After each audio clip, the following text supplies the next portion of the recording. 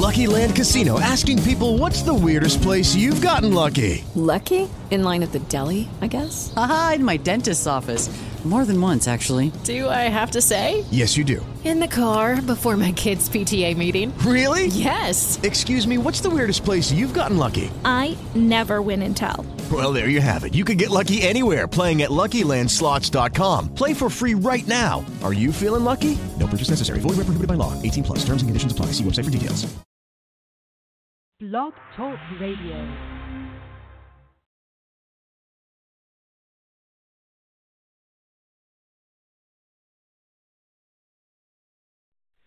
There's a call comes ringing o'er the restless waves and the light. Good evening. Thank you for tuning in to the Gospel Light Radio Show. Your host this evening is Stevie R. Butler with my co-host Tim Bench from the state of Texas, Glenn McMillian from the state of Texas, Robert Lee Johnson from the state of Georgia, Courtney Carruthers from the state of Illinois, Steve Corder from the state of Florida, Patrick Medlock from the state of Florida, Willie Williams III from the state of Texas, Clay Williams from the state of Georgia. Ladies and gentlemen, we're grateful that you're tuning into our radio broadcast this evening. This radio show is brought to you by loving and faithful members of the Churches of Christ, and we would ask you to take out your Bibles and study along with us. We have a very exciting show planned for your spiritual enlightenment and your edification. If you'd like to contact us while we're on the air this evening, give me a call to the live show at 713-955-0508. If you have any questions or comments for any of my co-hosts, you can send me your emails to my new email address, butlersteve1009 at yahoo.com, or just give me a call to the Carolina studio at 910-491-6405. Now, again, this program is brought to you by members of the Churches of Christ, and if you need any assistance in locating a congregation in your area, please feel free to contact us. Now, folks, get out your Bibles and study along with us here on the Gospel Light Radio Show. Giving God glory evermore. We will follow His command. Send the light, the blessed gospel light. Let it shine from shore to shore. Send the light, and let its radiant beams light the world forevermore.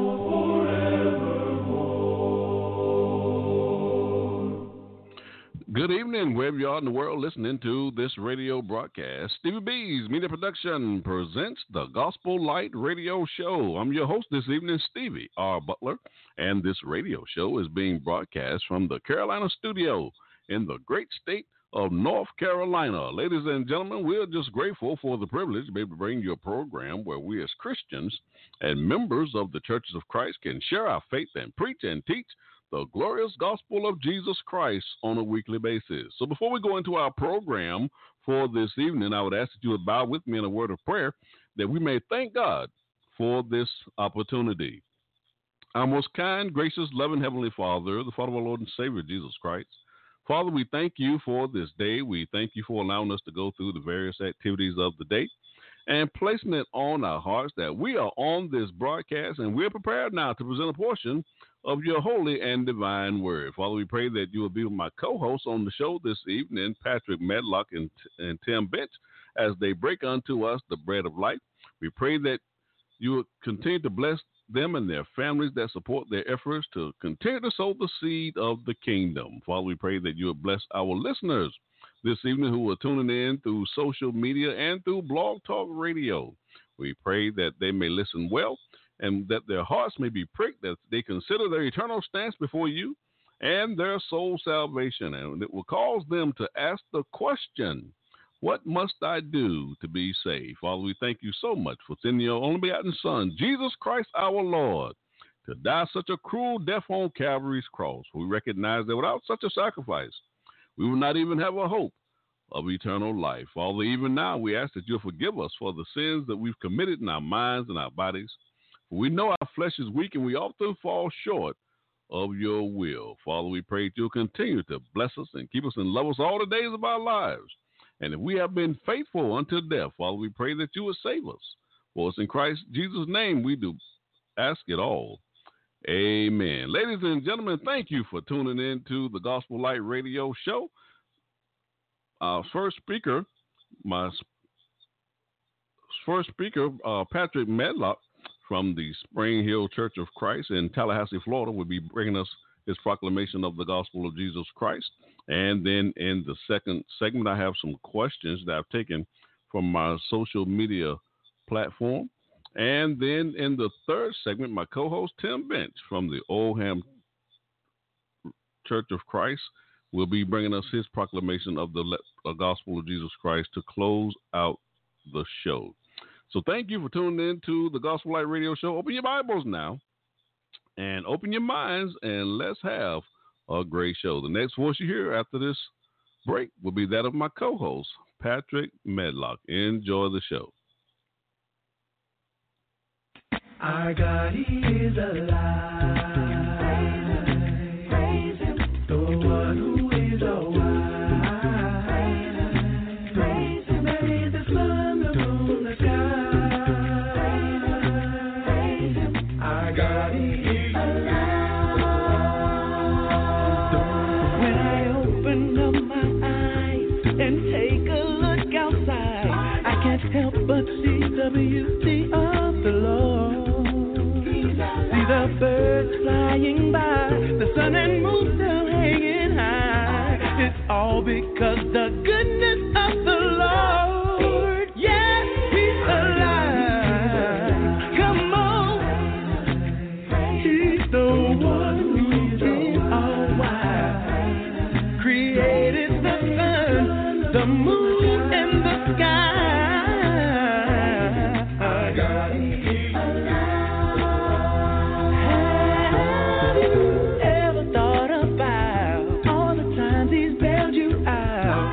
there for me. I know He's blessing you. Take no thought of what you'll eat, all the clothes that you go through.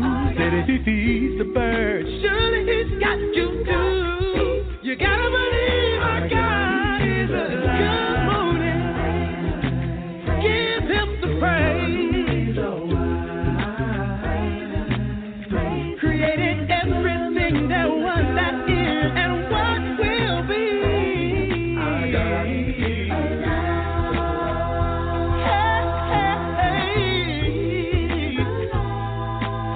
there is no reason to die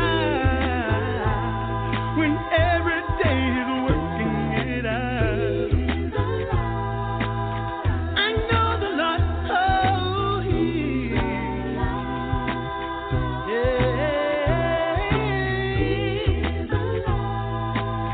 we cannot see Him, but He cares.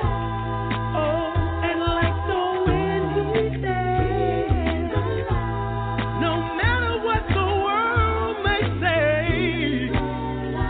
He's alive. Our God is alive. Do you know Him? Do you trust Him? I know you need Him. Why don't you praise the Lord?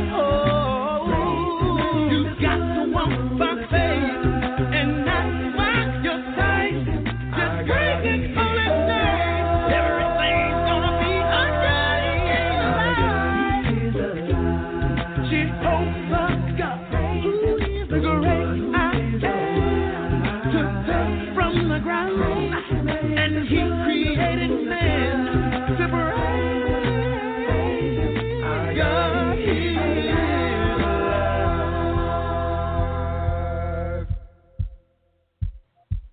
You're listening to the Gospel Light Radio Show. Now my co-host, Patrick Medlock, and his subject, When God Won't Butt Out. Good evening, everyone, and I bring you greetings from the Spring Hill Road Church of Christ in Tallahassee, Florida, where it all comes together spiritually. I'm pleased to have the opportunity to make the declaration on behalf of the King and the Herald, who is indeed the Lord of my life. I give all praise and glory to God because I am in a covenant relationship with Him. I am His herald as He is my King. and I am grateful as he is merciful. I'm hoping that all of you are well as you listen to me on this evening, and I'm hoping and praying that the things that I will share will be of a blessing to you. I know it was a blessing to me to be able to prepare them. I'd like for you to turn your Bibles, if you will, to Romans chapter 5. Romans chapter 5, and I'm going to begin reading with verse number 6. Romans chapter 5, and I want to begin reading with verse number 6. I'm reading according to the New American Standard Bible. The Bible says, "For while we were still helpless, at the right time Christ died for the ungodly. For one will hardly die for a righteous man, though perhaps for the good man someone would even dare to die. But God demonstrates his own love toward us, in that while we were sinners, yet sinners, Christ died for us." Any of you have that nosy neighbor? Familiar with the concept? Seen it on TV? Maybe it might be more up close and personal for you because you are that nosy neighbor versus maybe you having that nosy neighbor, the one where you have to close the shades because they're all into your business. Ladies and gentlemen, brothers and sisters, I share with you that many of us, whether we are that nosy neighbor or we have that nosy neighbor on our street across or what have you, we can definitely identify with the concept. And for the most part, even the idea of addressing them as nosy is probably viewed more negatively than positively in our daily lives. We have that same concept when we think about that auntie that won't butt out, or the mother that just won't give it up. But I say to you, ladies and gentlemen, brothers and sisters, that when it comes to God, we want God to be nosy. We want God to butt into our business and not to butt out. We want the God who sits up high and looks down low to be able to intervene on our behalf even when we don't know that we're in trouble. And so, ladies and gentlemen, brothers and sisters, I acknowledge to you that the Bible has several instances and several examples where God just wouldn't butt out. Our lesson text indicates that because God commended his love toward us, in that while we were yet sinners, Christ died for us. The idea of but God, ladies and gentlemen, the idea in which he ends up putting his butt, B-U-T, into our business, has been, is, and will continue to be to our benefit. So this evening I'd like to present you the subject, when God won't butt out. When God won't butt out. And the goal of our instruction is love from your heart and a good conscience and a sincere faith from 1 Timothy chapter 1 and verse number 5. And I'm sharing with you tonight the hashtag, my God has a big butt.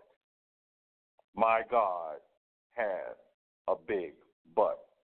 And just in case you're shuddering about that, please know that I'm spelling butt, B-U-T. My God, hashtag, has a big butt. I want to share with you tonight that we appreciate God and the big butt that he inserts into our business because God clearly has and continues to help us with our devotion. Turn your Bibles with me, as has already been asked for, to Genesis chapter 8 and verse number 1. Or better yet, even go to the latter verses of Genesis chapter 7. Because as you look at verses 23 and 24 of Genesis 7, the Bible says, "Thus he blotted out every living thing that was upon the face of the land, from the man to animals to creeping things to the birds of the sky.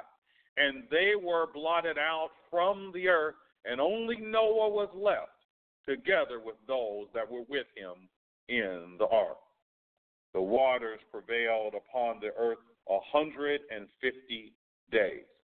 So you guys know that God indicated in Genesis 6 that his spirit would not always strive with man, but that his years would be only 120.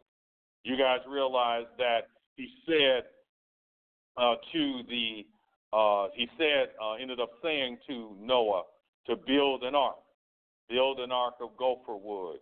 And he established a covenant very specifically with Noah and his family, Noah, his wife, his sons, and his sons' wives. So, ladies and gentlemen, brothers and sisters, they ended up being in the ark when the rains rained 40 days and 40 nights, and it took another 150 days for the waters to recede, as this text indicates. Ladies and gentlemen, I say to you that indeed God was taking care of his business. And those individuals, those 8 souls that were saved by water, spent upwards of 1 year, approximately, if you do the math, 380 days in the belly of that ark. And I say to you, ladies and gentlemen, if you think about being in one place without being able to open a window or to go in and out of a door for a whole year, I think that would make a lot of us stir crazy. But when you look at what the text says next, when the Bible says, "But God remembered Noah and all the beasts and all the cattle that were in the ark, and God caused the wind to pass over the earth, and the waters subsided." God had finished what he needed to do with the people who he destroyed all continents, even as high as the mountains. When we studied this in Genesis, we were talking about, okay, what happened to the Nephilim? Everything that was living, that wasn't in the water, it died during this period of time. Only ones that were living was Noah and the ark, Noah and his wife and his sons and his sons' wives. And the fact that God remembered Noah should deliver a very compelling message to us. But God remembered Noah. I need you to understand that many of us might feel that we're trapped in an ark with all danger running around us. An ark of having already here on May 9th more month than money. Traveling on the ark that says, indeed, once again, my mental illness has crept upon me, and I feel overwhelmed, and I feel like I'm alone, and I'm feeling like I'm helpless. Trapped in an ark that says, indeed, I should be further along than where I am right now, as far as my job, as far as my home, as far as my car, or some other status that we might feel where say, hey, God, you've forgotten me. God, remember, I'm your child. God, don't you feel like I've had enough already? But be encouraged by the fact that even though all this chaos was happening outside the ark, but God remembered Noah. And I need you to remember that God remembered you too. And he remembers you today. He remembers you. You can even think about those instances where you know that God delivered you. God took you through some stuff, took you to places that you were kind of concerned about it because you really weren't sure what God's plan was and the like. I can say to you, ladies and gentlemen, it's okay to ask God a question. But it's not okay to question God. I think I just said something, ladies and gentlemen. It's okay to ask God a question. But it's not okay to question God. It would appear that Noah, with his faith, he didn't question God. But once God did his business, once God blew that wind and those waters subsided and he did what he did with the raven and with the dove, and finally God gave them the command to come out, the Bible tells us that Noah, in essence, smoked the sky with sacrifices of those clean animals, acknowledging God as God. Because I say to you today that what should feed our devotion is that only God is good and only God is great. Ladies and gentlemen, brothers and sisters, passages like Romans chapter 8 and verse 31 should fuel our faith when it says, indeed, if God be for us, who can stand against us? I'll tell you, it's a wonderful thing to know that God is on your side. And it's a horrible thing to think when he's not on your side, because passages like Hebrews chapter 10 and 31 says it's a fearful thing to fall into the hands of the living God. And because my God has a big butt, he continues to fuel my devotion, because I know that only God is good and only God is great. He continues to show his bountiful blessings spiritually and physically. And I have no choice but every day to thank God that he chose to wake me up, to thank God for the opportunity to be able to, on every single day, treat that day as a blank page, in which when I start that day, whether I am still in my slippers, whether I'm in the seat of my car, or whether I've made it to the corner of my cubicle or office, so to speak, my singular purpose every single day is to give God glory. The but God of Genesis 8 helped me to understand that I need to never, ever, ever relent in giving my devotion to him. Secondly, ladies and gentlemen, brothers and sisters, but God fuels our salvation. You guys already know the passage that I've already referenced from Romans chapter 5 and verse number 6. I'll reference it once again if you'll turn your Bibles with me. Romans chapter 5, and we're going to look at verse number 6. Again, look at what the Bible says. For while we were still helpless, at the right time, God, Christ died for the ungodly. For one will hardly die for a righteous man, though perhaps for the good man some would dare even to die.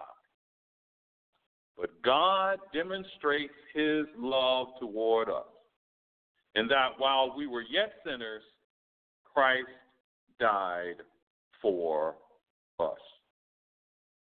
And I say to you, ladies and gentlemen, brothers and sisters, we need to understand that the but God that is listed there is an incredibly big insertion that God put into our lives. Because I'll say to you that nobody could save us but God. And the fact that God did what he did in sending his only begotten Son so that we could have a right to the tree of life is something that should inspire us. Because the Bible is still saying in Romans 6 and 23, for the wages of sin is death, but the free gift of God is eternal life in Christ Jesus, our Lord. There is nobody else who could have given us the salvation but Jesus. And indeed, the fact that God was willing to send his Son. You guys know all the passages. The passage such as in John chapter 3 and verse number 16, for God so loved the world that he gave his only begotten Son, that whosoever should believe in him should not perish, but have everlasting life. It is God that's responsible. God made us. And instead of doing what he did back in the Ancient of Days, and being that individual, that God that decided his spirit was not going to strive with him, he was going to wipe us from the face of the earth, you guys need to be thanking God for the rainbow every single time that you have an opportunity to see it. Because that rainbow is letting us know that, and the Bible says, it reminds God himself that he will not wipe out man like he did before. That he's giving us a chance. That rainbow is a rainbow of colors, but it's a rainbow of grace. It's a rainbow of mercy. It's a rainbow of salvation. Passages like 1 Corinthians chapter 1 and verse 26 also give us encouragement when we read, it says, "For consider your calling, brethren, that there were not many wise according to the flesh, not many mighty, not many noble. But God has chosen the foolish things of the world to shame the wise, and God has chosen the weak things of the world to shame the things that are strong." See, because when God inserted this, he knew that he didn't look at things the same way we look at things. And so in order to save us, he needed to bring some things that were thought to be foolish, thought to be not conventional, thought to be not the way to actually please God. So when we read scriptures that say, so then faith comes by hearing, and hearing by the word of God. And the Bible talks about what faith is. Faith, King James, is the substance of things hoped for. It's the evidence of things not seen. When we hear those words, they should prompt us to say, I can't do anything but raise up my hand and acknowledge the sovereignty and the mercy of God. My God and his big butt continues to fuel my devotion, and my God and his big butt continues to fuel a reminder to me that he is the source of salvation. And finally this evening, ladies and gentlemen, brothers and sisters, but God helps us to understand and to clearly perceive that there is no comparison with God opposing the littleness of man. Go over the passages of Scripture like Genesis chapter 50, if you don't mind. Genesis chapter 50, and we're going to look at verse number 18. Genesis chapter 50, and we're going to look at verse number 18. Now, the Bible is in the beginning of chapter 50. Jacob died, and the brothers, after he has died, and they've waited a period of time, and the Egyptians were weeping and were mourning as well. So when the days of mourning were past, the Bible says that Joseph spoke to the household of Pharaoh, saying, if I have found favor in your sight, please speak to Pharaoh, saying, my father made me swear, saying, behold, I am about to die in my grave, and there you shall bury me. And so he makes those arrangements. And so Joseph goes and buries his father. And then he had a situation where his brothers later in verse 15 saw that their father was dead, and they said, what if Joseph bears a grudge against us and pays us back in full for all the wrong which we did to him? See, it's amazing because many of us, even if we don't know the passage, we know the concept that you reap what you sow. So they sent a message rather to Joseph, and basically saying, hey, your father charged before he died that you should forgive your brothers for their transgression. So, of course, that was a lie, but that's the message that they sent ahead to Joseph before they met with him. So in verse 18 we see, then the brothers also came and fell down before him and said, behold, we are your servants. But Joseph said to them, do not be afraid, for I am in God's place, is the way the New American Standard reads it. And as for you, you meant evil against me, but God meant it for me for good, in order to bring about the present result, to preserve many people alive. Notice the text. You meant it evil, but God meant it for me for good.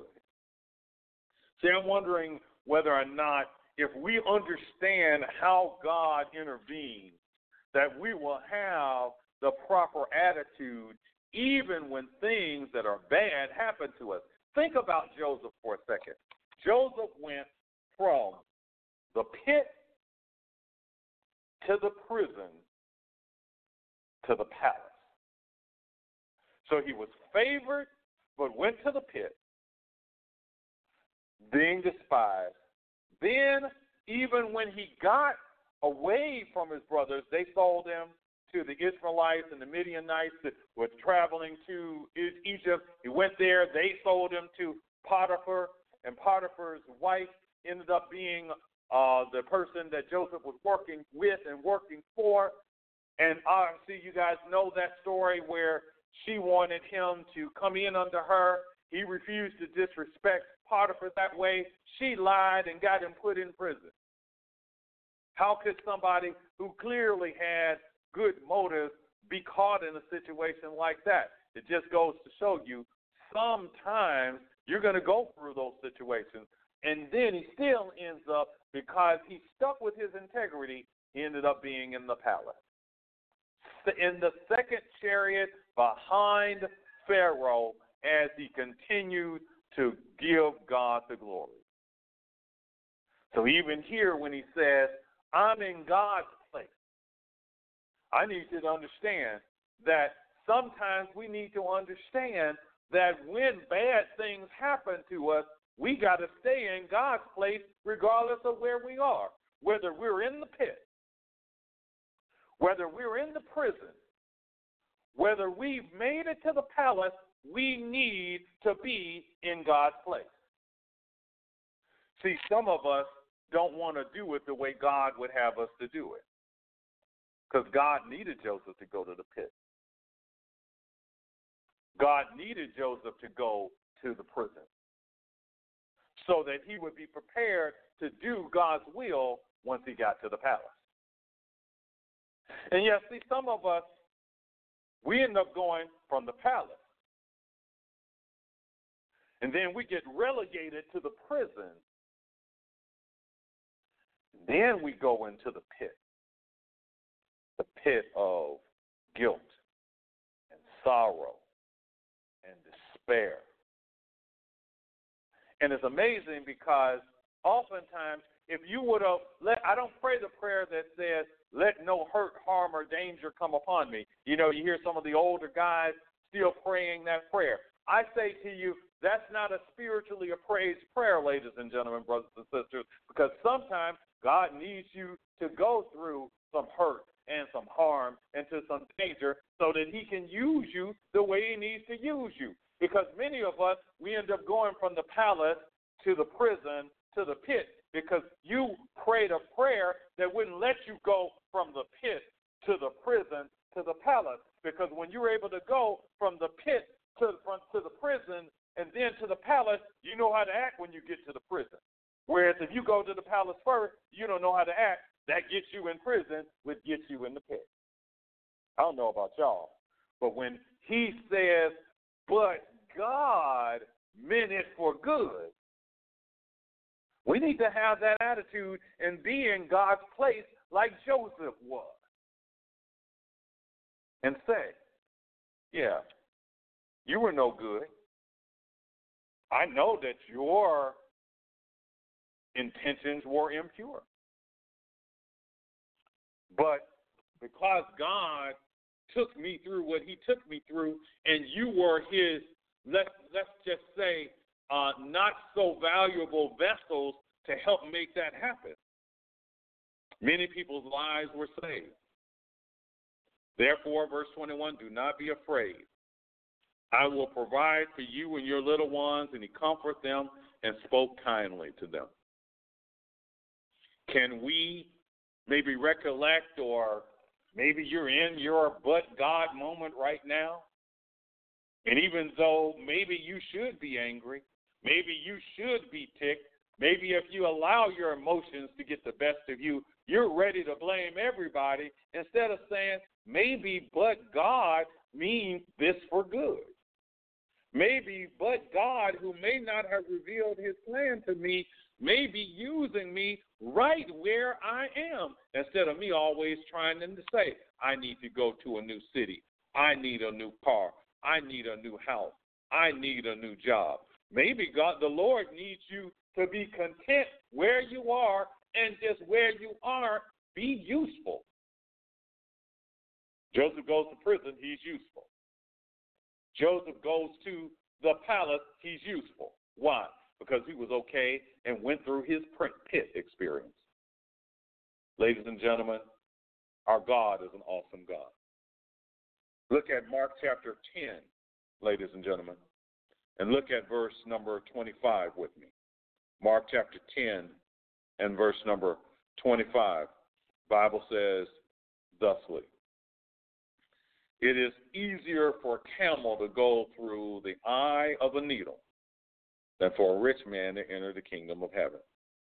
And they were even more astonished and said, then how can this be? Looking at them, Jesus said, with people it is impossible, but not with God, for all things are possible with God. Ladies and gentlemen, brothers and sisters, members of the church, we need to stop pole-mouthing. Well, I can't do this and I'm not able to do that. Stop putting qualifiers on God. I'll have faith unless. I'll have faith until. I'll have faith however.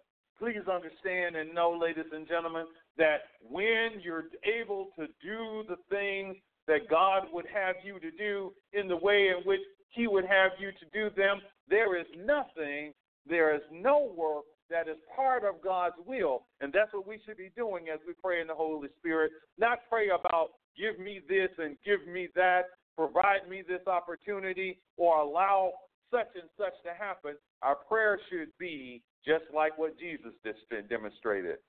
Father, if it be thy will, let this or that happen. Because when we understand just how big God is and how little man is, we will have no problem understanding that when God intervenes, when God butts in, God has a bigger purpose, God has a bigger plan, and he's going to come at it at a time that is right on time, even though we might still be waiting. We don't need to help God out. God is able to do what he needs to do. I hearken back to that passage in Isaiah chapter 55, 8, and 9. For my thoughts are not your thoughts, neither are my ways your ways, says the Lord.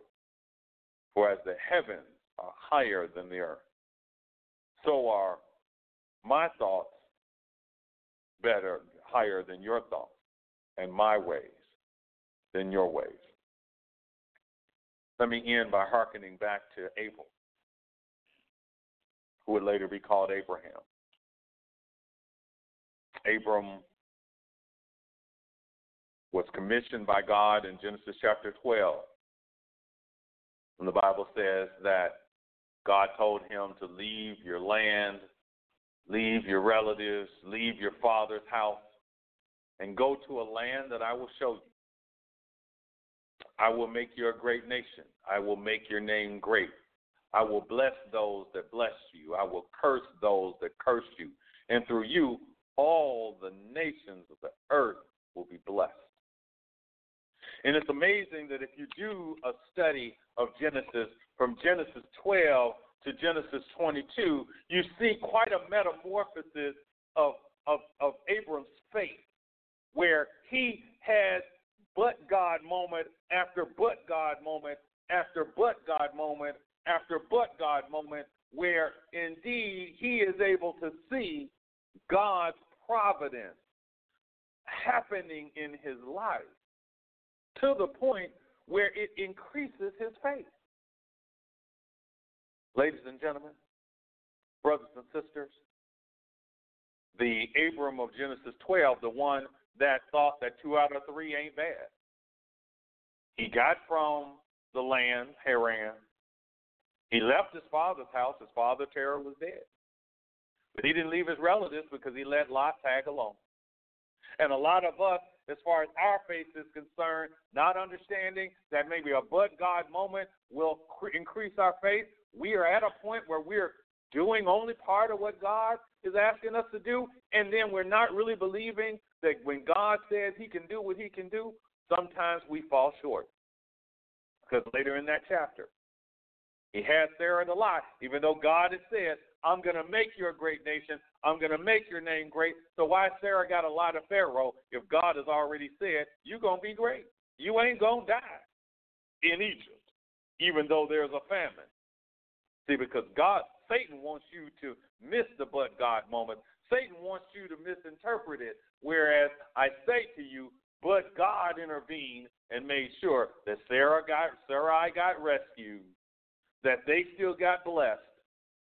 And Pharaoh said, you know what? Don't let your door hit you on the way out as you get out of town for almost causing me to do something abominable with Sarah.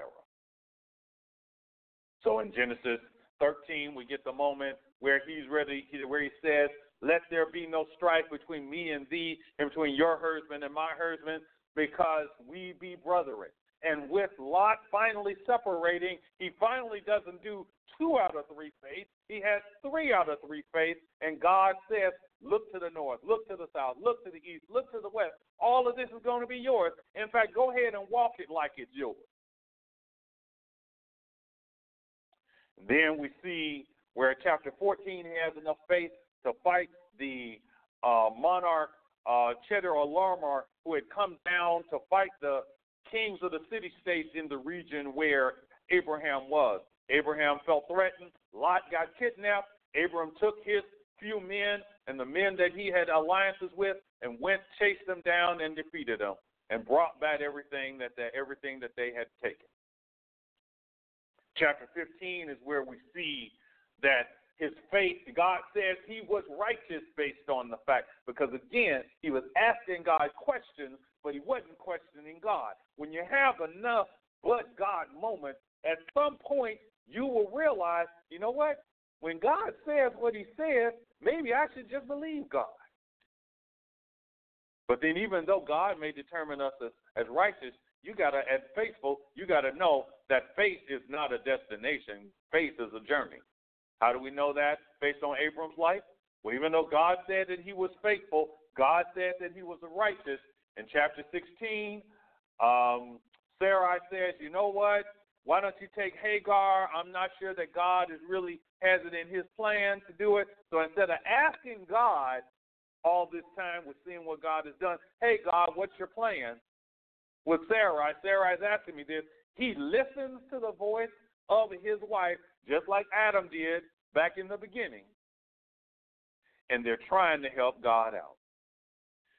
We see that progression until we get to chapter 22, where God says, take Isaac, your only son Isaac, and offer him up. And Abraham does not ask any questions.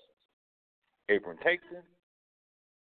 And when Isaac asks him questions, he says, the Lord will provide a meat for the sacrifice. Because his faith had gotten to the point where he was not questioning God or not believing what God said. The Bible tells us that in the New Testament that he had enough faith that had he actually God actually allowed him to actually kill Isaac, Abram had enough faith that God would just raise him from the dead, since he had clearly said the seed would go through Isaac. Do we have that type of faith? Have we had enough but God moments to allow us to truly understand that when faith comes by hearing and hearing by the word of God, we are individuals who need to believe God when he says what he says. Acknowledge God as God. Acknowledge his goodness, acknowledge his greatness, and know that if God has a plan for you, you need to wait on God and let it be revealed. God doesn't need any help. The Bible continues to tell us that if one lacks wisdom, let him ask of God. And God will provide what he needs to provide. He will reveal what needs to be revealed. Because every but God moment that we see in Scripture and every but God moment that you realize that God has intervened in your life helps you to understand that I need to have greater devotion. I need to be daily and eternally grateful for his salvation. And I need to be that individual who understands that even though I continue to see man proliferating and doing great things with technology and processes, that man is still oh so little concerning as opposed to the greatness and the grandness of God. So don't get it twisted. When everybody else is saying everything else, you stick with God. Like Joseph, stay in God's place and let God do the rest. My God has a big butt. What about yours? And if we can let God be God and let him do what he needs to do, and he's going to do it. He's going to use us as vessels, or he's going to find another vessel to do his great and perfect will. I, as an imperfect person, would like to be a part of God's perfect plan. As we go on with this particular program, later on it'll be shared with you, the plan of salvation, and I won't share it here in this broadcast, but I say to you that if you're willing to follow that plan, that indeed God, who continues to intervene in your life, will continue to be a blessing to your soul. Come unto me, all ye that labor and are heavy laden, Jesus said, and I will give you rest. Take my yoke upon you and learn of me, for I'm meek and lowly in heart, and you shall find rest for your soul. Who you are, what you need to be, that's settled, because the scriptures continue to say that to fear God and keep his commandments, that's the whole duty of man. Continue to let the lessons associated with your but God moment crystallize your faith so that you won't question God, even though all of us would have questions. Thank you very much for listening on tonight.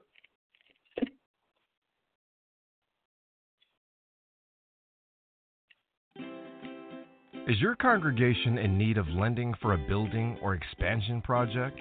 As your partner and advocate, Diversified Financial Network will take the time to understand your unique situation and develop a financing solution that meets your specific needs. It's an exciting time for your congregation, and what you need is a company with expertise in church financing early in the process. Call us today at 1-866-513-6665 or visit us at www.diversifiedfinancegroup.com.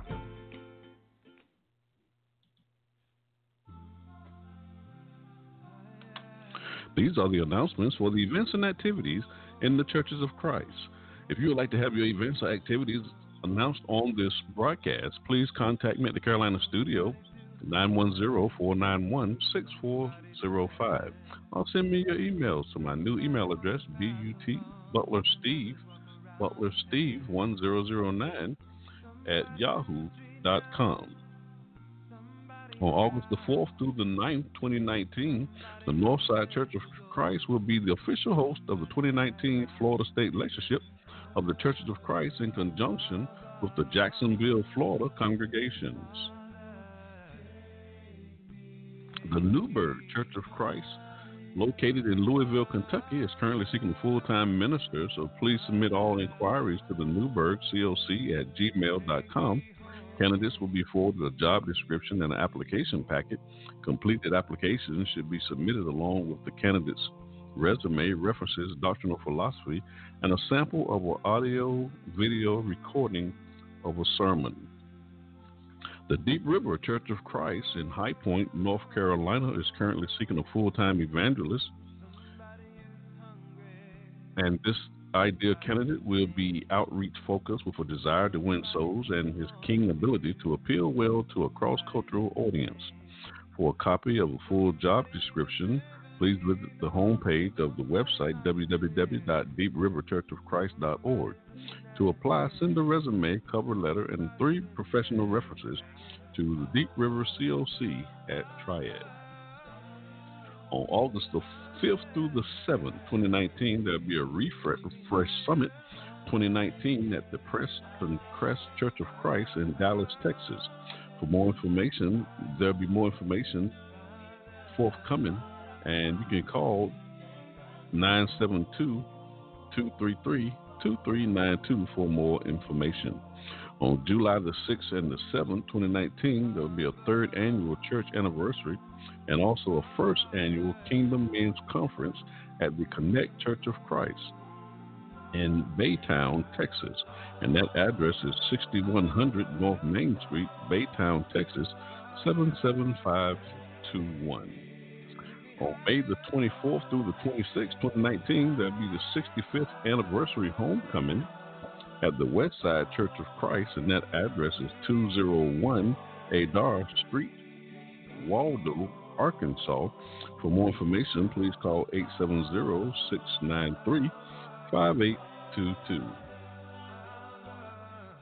On May the 15th through the 18th, 2019, there'll be a Dallas Racial Unity Leadership Summit. And that'll be hosted by the Dallas West Church of Christ and sponsored by participating Dallas area churches of Christ in honor of the life and legacy of Bolton Sham Jean. And the address is Dallas West Church of Christ, 3510 Northampton Road, Dallas, Texas, 75212. For more information, call 214-631-5448. And just a program reminder, Stevie B's Media Production presents, we're airing live shows here on Blog Talk Radio. And my new telephone number to the Carolina studio is 910-491-6405. The telephone number to the live show is 713-955-0508. The first Monday of every month of the month, the Gospel Light Radio Show is airing a special edition that will air from 6 to 7 p.m. Eastern Standard Time, 5 to 6 p.m. Central Standard Time. My co-host will be giving lessons selected by our listening audience. And then on Tuesday night from 6 to 8 p.m. Eastern Standard Time, 5 to 7 p.m. Central Standard Time, I'll be hosting a live show, What a Word from the Lord radio show. And each week we'll have guest speakers on that broadcast from the Brotherhood of the Churches of Christ, who will be presenting lessons from the Word of God. We also have the Community Corner segment. This segment is for small business owners and entrepreneurs who have products and services that they're offering to our community. Also, we'll have my co-host, Edward Bishop from Niagara Falls, New York. He'll be on the air. He will be on the show every other week, presenting a lesson from the Word of God. And then on Thursday night from 6 to 8 p.m. Eastern Standard Time, 5 to 7 p.m. Central Standard Time, I'll be hosting a live show, the Gospel Light Radio Show. And I have 8 co-hosts presenting lessons from the Word of God. And each week I have 2 of my co-hosts who will be on the air with me. I'm also taking questions from my Shout It Out platform on social media, Facebook, and I'll be posing 2 of these questions to my co-hosts. Then on Friday night from 6 to 8 p.m. Eastern Standard Time, 5 to 7 p.m. Central Standard Time, I will be hosting a live show, Stevie B's Acapella Gospel Music Blast Radio Show. I'll be playing the world's greatest acapella gospel music artists. And the first Friday of every month, we have the Story Glory segment where I'm interviewing artists that I'm actually playing on the radio show. And we'll also be debuting new music And the next album debut that we have scheduled is on June the 21st. And the group that we'll be featuring is Called by God Acapella Ensemble out of Nashville, Tennessee.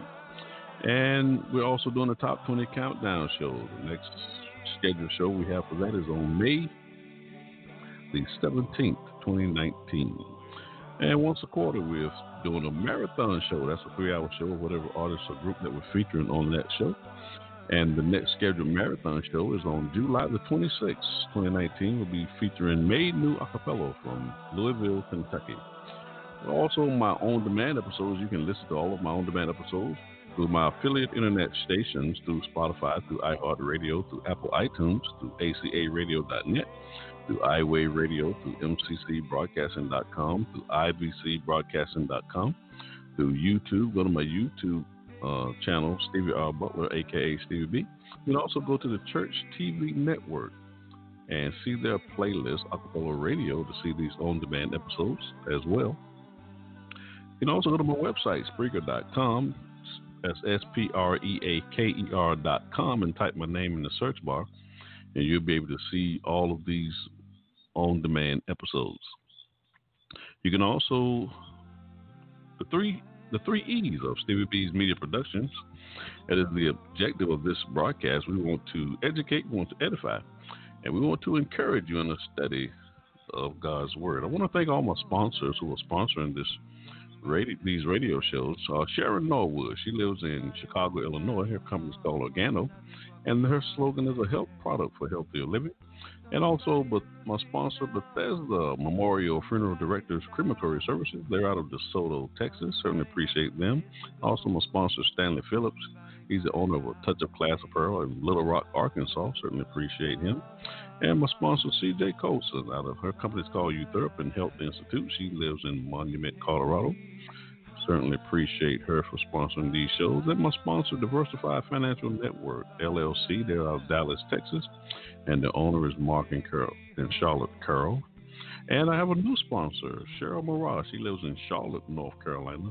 And her group is the Compassionate Haiti Leaders, and they've been serving Northern Haiti for over 20 years. And they invite you to be a part of something greater than yourselves. So please visit and donate to Haiti at www.compassionhaitileaders.faith. And that will conclude my program announcements. You're listening to the Gospel Light Radio Show. After the break, we will have the Shouted Out segment. Stay tuned to the Gospel Light Radio Show. There's a land beyond the river that we call the sweet forever. And we only reach that shore by faith's decree. One by one we'll gain the portals, there to dwell with the immortals. When they ring those golden bells for you and there's a land beyond the river that we call the sweet forever. And we only reach that shore by faith's decree. In that far sweet forever. Oh, just beyond the shining river. Oh, when they ring the golden bells. Oh, when they ring the golden bells. Oh, when they ring the golden bells. For you and me. Oh, can't you hear the bells ringing? Oh, can't you hear? Well, it's the glory. Hallelujah. Jubilee. In that far sweet forever. Just beyond the shining river. Oh, when they ring the golden bells. Oh, when they ring the golden bells. Oh, when they ring the golden bells.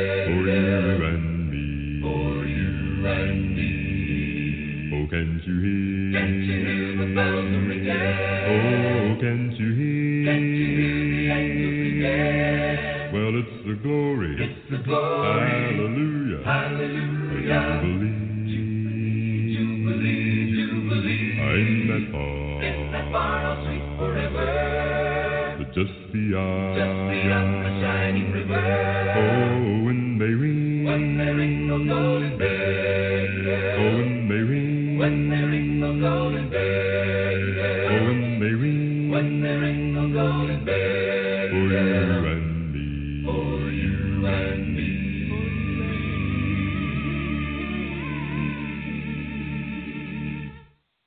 You're listening to the Gospel Light. Sorry about that. You're listening to the Gospel Light radio show. Now, this is the portion of the broadcast where I have some shouted out questions for my co-host. And my first co-host will be Glenn McMillian. He's out in the state of Texas. How you doing, my brother? I'm doing all right, Stevie. How are you? I'm doing just fine. Now, here's your question. This question is from Sean Woods from the state of Louisiana. And his question is, should Christians be supporting political parties since we all agree that they are corrupt and do not support Christian values? What say you to this question? Well, allow me to reframe the question a little bit. We're going to talk about should Christians be engaged in politics, and this is an America-centric question, but I think it applies fairly generally. And so wherever you are located in the world, I think this will apply to you. Let's start by saying that I don't think that this is a matter that is something that we should be dividing each other over or getting into big spiritual arguments about. That I think that this is the problem that we have with the church and politics, especially in America, is that there's too much bad blood over this. And there are three basic positions, and I think each one of these positions is biblical.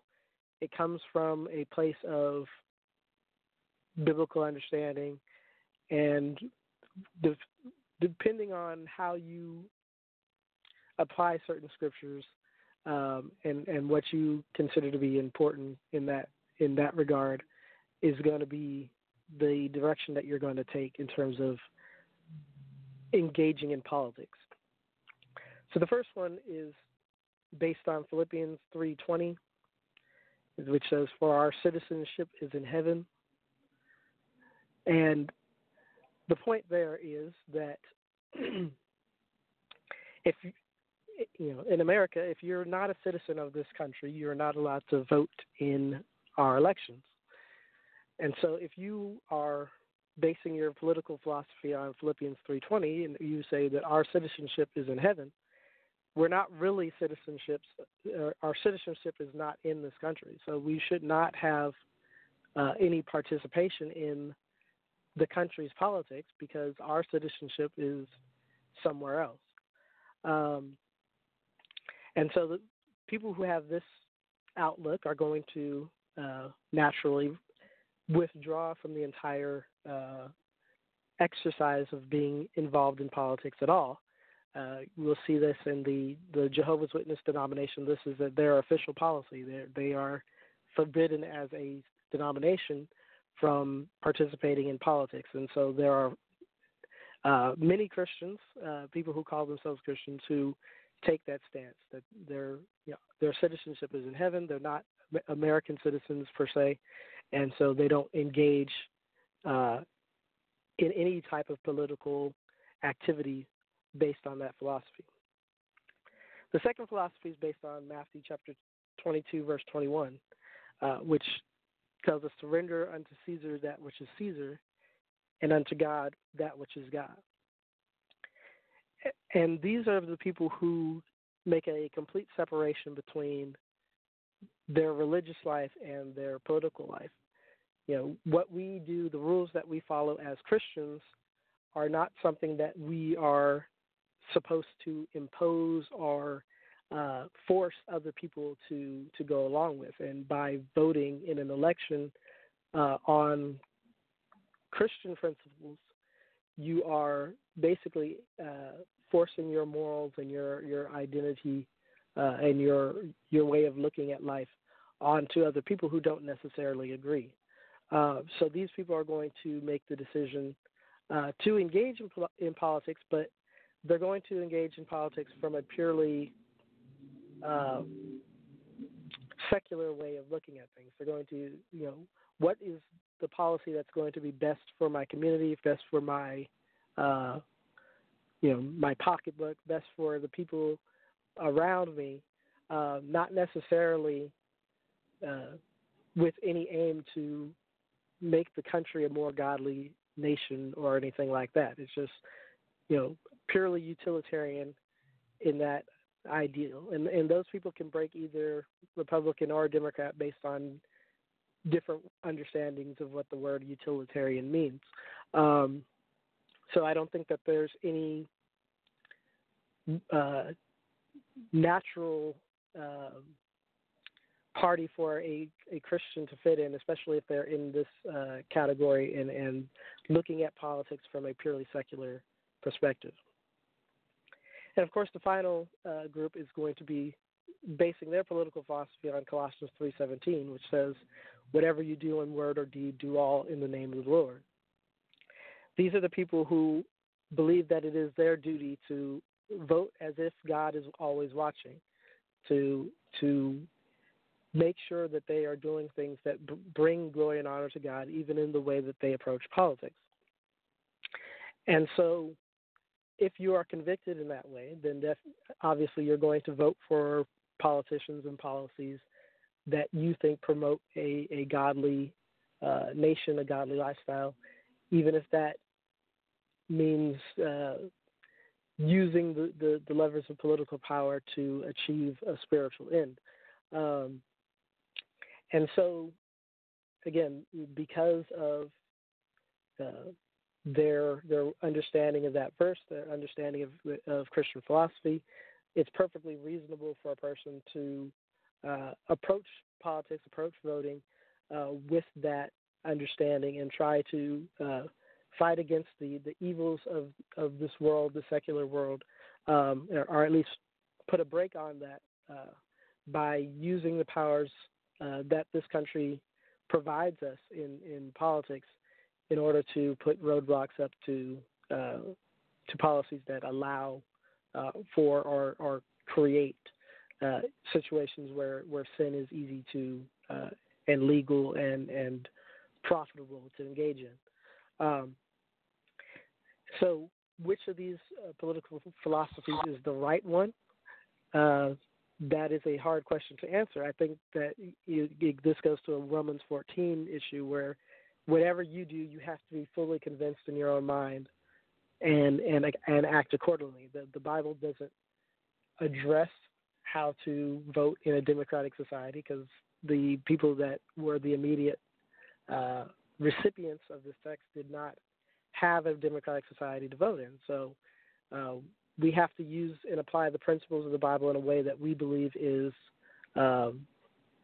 reasonable based on our understanding. And again, it's more important that you have an understanding of what the Bible teaches. You are applying the principles in a way that you are fully convinced is the right way to do it. If you're not fully convinced, then don't do it. If you have any doubt, then don't do it. If you do it out of doubt, then that is sin. If you're not convinced in your mind that you are doing the right thing, then that is a sin. But if you're convinced that this is the right thing, that this is what God would be pleased with me doing, whichever philosophy you're approaching it from, then that's the way that you should engage in politics. And I might not agree with the way that you go about it, but I don't think that it's a fellowship issue or a salvation issue, as long as you're fully convinced in your own mind that you're doing the right thing on that score. So that's the best answer that I believe I can give on this question.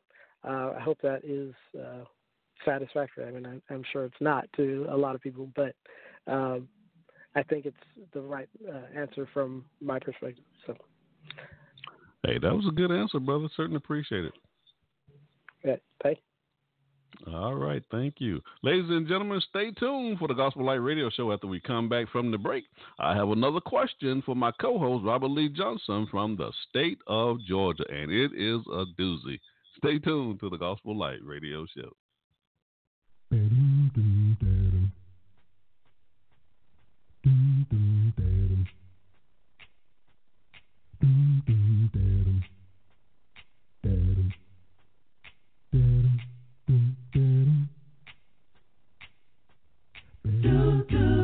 You made my day. You came my way.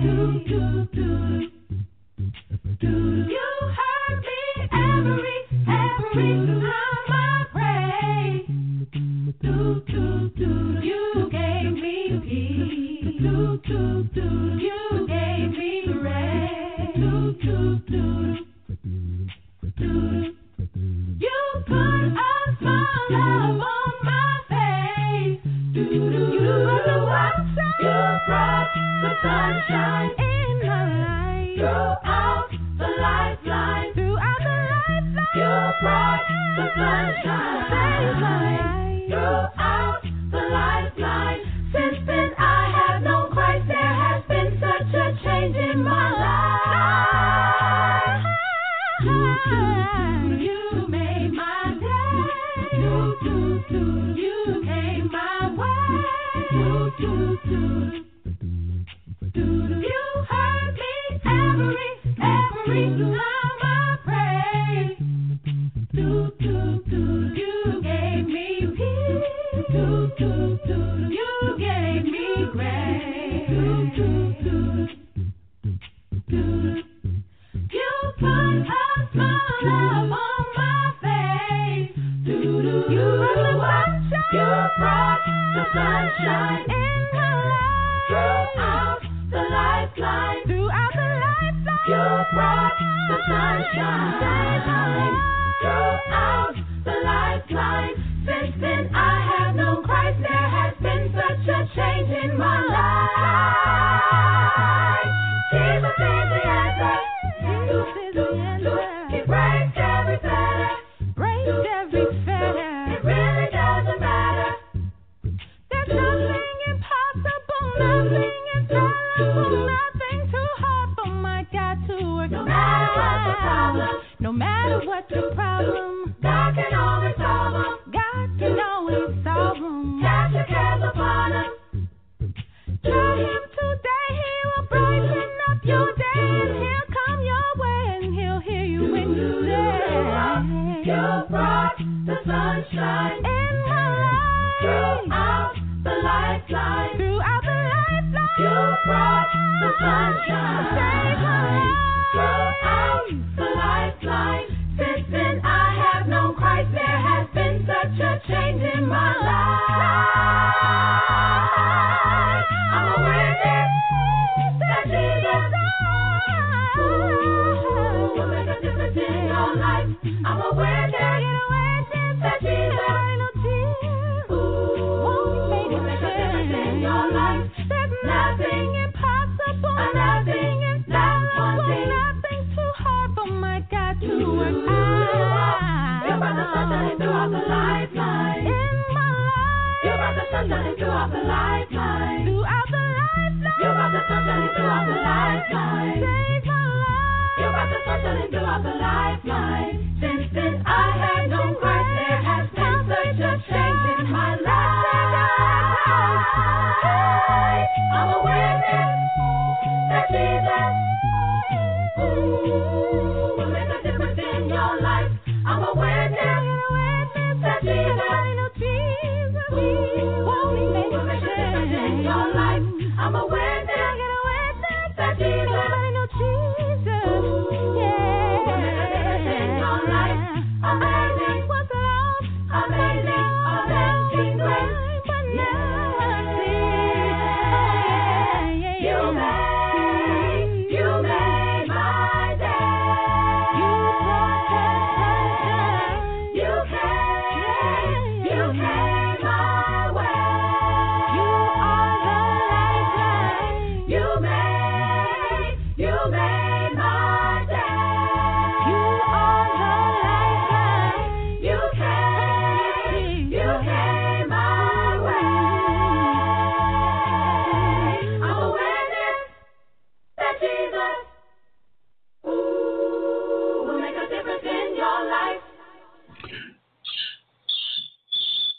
You're listening to the Gospel Light Radio Show. Now, we are here. I am so messed up. I'm trying to do too much. I need to focus here. We're here at the Shout It Out platform. This is the Shout It Out segment of the show. And my co-host, Robert Lee Johnson from the state of Georgia. He has the next question. How you doing, my brother? Doing great, sir. You ready for this doozy? This is going to be a doozy here, brother. Well, I'm going to do the very best that I can. All right, here's the question. Some may disagree with me and some may agree with me, but I'm going to do my best. All right, that's all that's required. Okay, here we go. Now, this question is from an anonymous query from the state of California. And the question is, can I be a Christian and gay? Now, what say you to this question? Well, that's a very good question, because that type of lifestyle is pervasive and current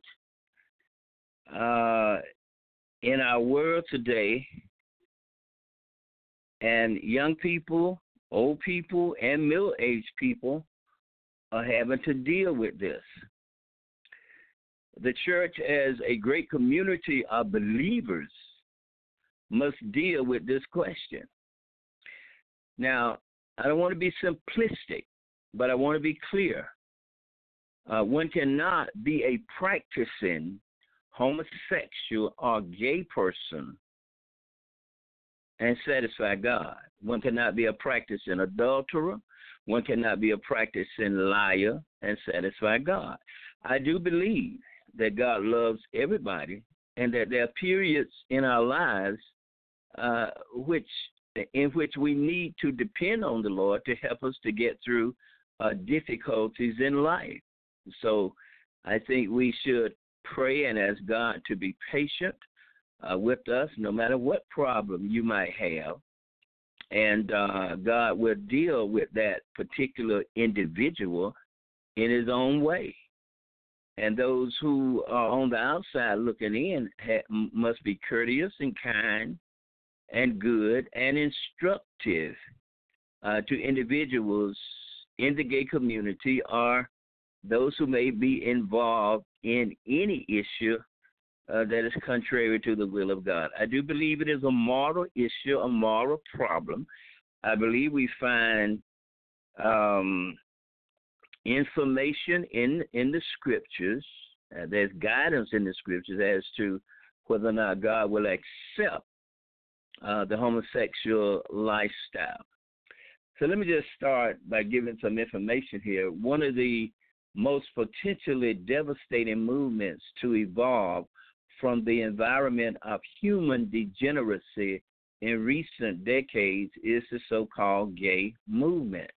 The homosexual lifestyle, with considerable support from the entertainment industry and significant publicity from the news media, is a growing phenomenon.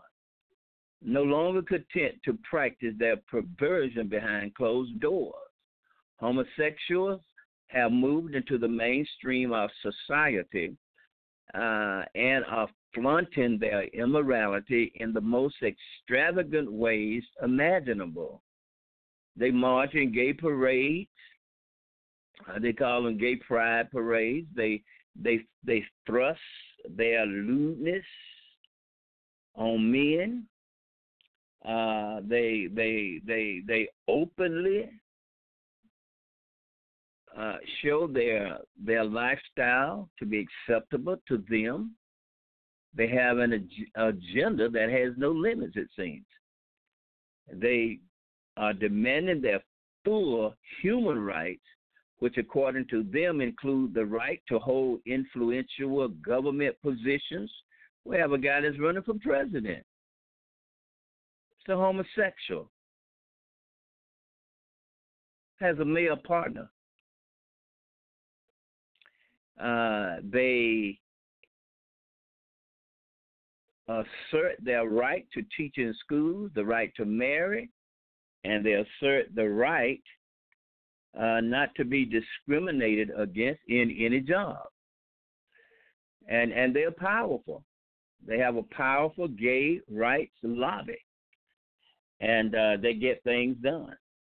That was one of my problems with our last president, President Obama. I really supported him, but he almost lost me when he went to the support of this gay right agenda.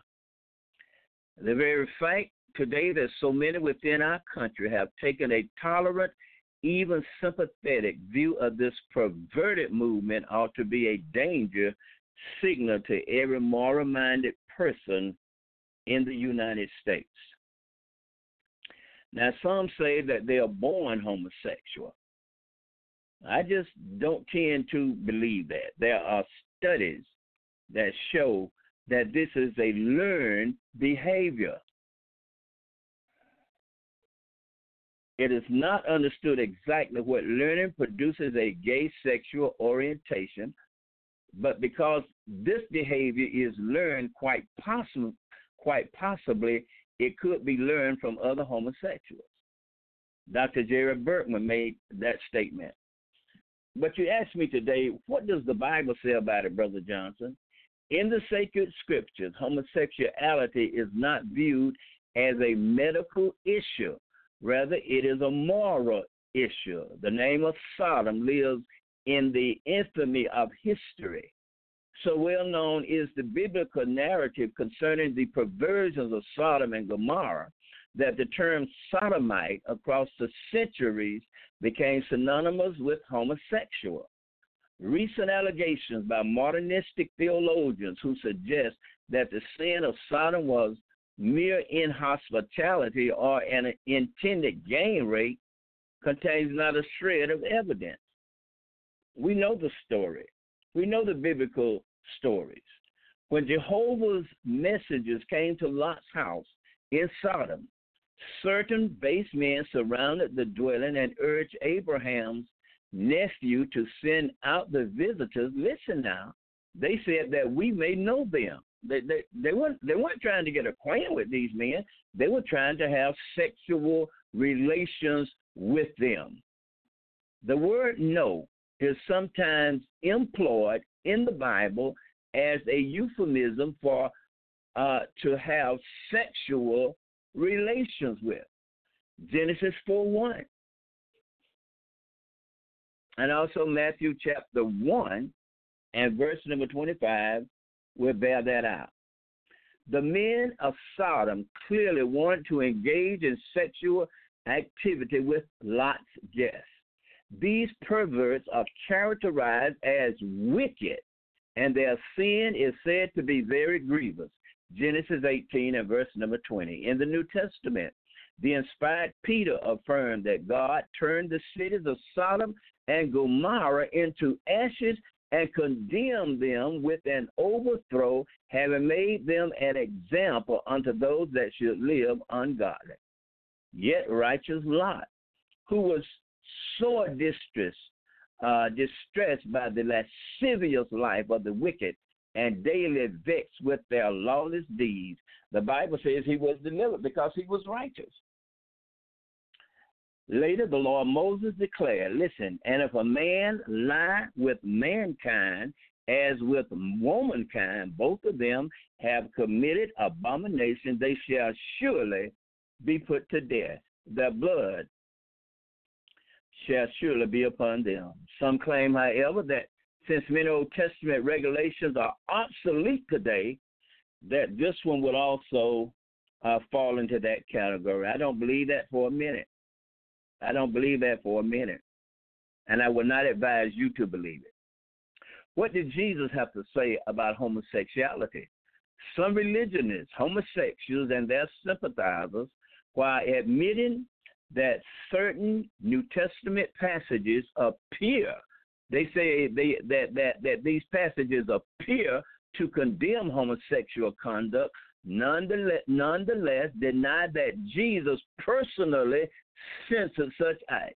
And I just want to say that is totally inaccurate. First, Christ clearly taught that the doctrine of his inspired spokesman ultimately was from him. To the 70 disciples under his commission, Jesus said, he who hears you hears me, and he who rejects you rejects me. Luke 10 and verse number 16. Paul, who was a man who was very outspoken about sodomy, affirmed that the things he wrote were the commandments of the Lord. 1 Corinthians chapter 14 and verse number 37. Now, when Jesus spoke of marriage as that which was ordained of God, Jesus said that God ordained this relationship for male and female. Matthew 19, 4 through 6. He said male and female. He did not say male and male. He did not say female and female. He said male and female. And so the Lord's concession that fornication against an innocent spouse is grounds for divorce by the victim condemns sodomy, since this vile practice is but a form of fornication. And I think we need to emphasize this and enlarge upon it. You know? So two men, when they get together, that's sin. Two women, when they get together, that's sin. A man that's not married to a woman, when they get together sexually, that is sin. All contrary to the will of Almighty God. But you asked me as I close tonight, you said, Brother Johnson, do you have sympathy for these people? Yes, I do. I have sympathy. I love all people. And so I love gay people and homosexuals. But that doesn't mean that I have to accept their sin any more than they have to accept mine. May God bless us and help us as we continue to search the Bible for his divine word. Thank you so much for listening. Have a great day. All right, Stevie. All right. Thank you for that response, Robert. Ladies and gentlemen, stay tuned to the Gospel Light Radio Show, because after we come back from the break, we'll have a lesson from my co-host, Tim Bench, from the state of Texas. I'm gonna keep on climbing this mountain till I reach higher ground. Can't turn around. I can't turn around. Oh no, no, I ain't gonna stop now. Anybody out there? So the storm wind blows, having trials and tribulation. I just want to encourage you. Keep moving on. I need somebody who's been through something. Help me now. I've had some ups and downs, some hard times in my life. I've had to wipe so many tears from my weeping eyes. I know the pain will last only for a night. That's why I'll hold on till the morning light. You see the suffering we're going through, it don't compare to the treasures that wait for us over there. I gotta keep on climbing, though sometimes we make it hard. But we ain't gonna stop till we reach the top.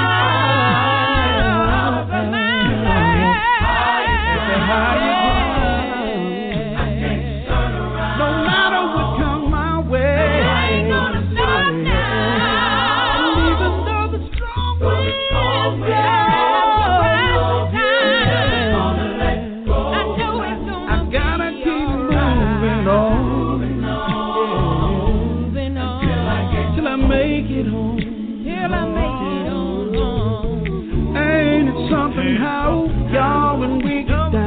how the devil tries to make us think there is no way out. Maybe you lost someone that was close to you. Maybe you're sick and there's nothing you can do. Oh yeah. Just keep your eyes to the sky when times get hard. Keep pressing toward the prize. Oh, you see our trials, they won't last for long. They only make us so we gotta keep on.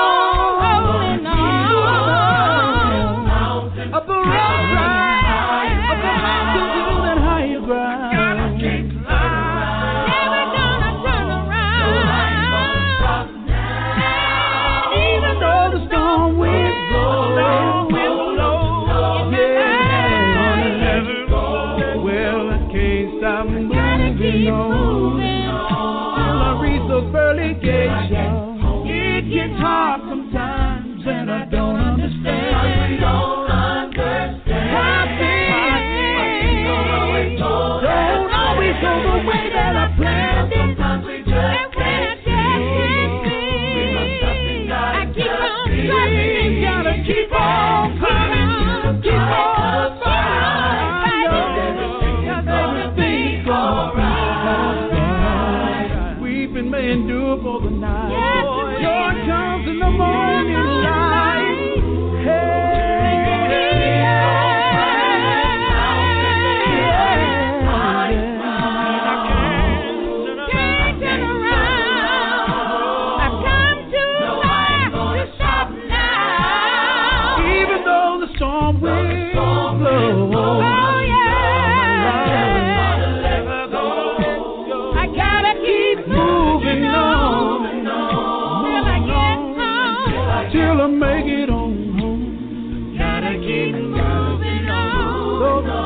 try to bring me down. Ain't gonna stop till I reach higher ground. Oh yeah. Step by step. Keep on praying. Keep on climbing. Gotta keep on moving. Gotta keep on.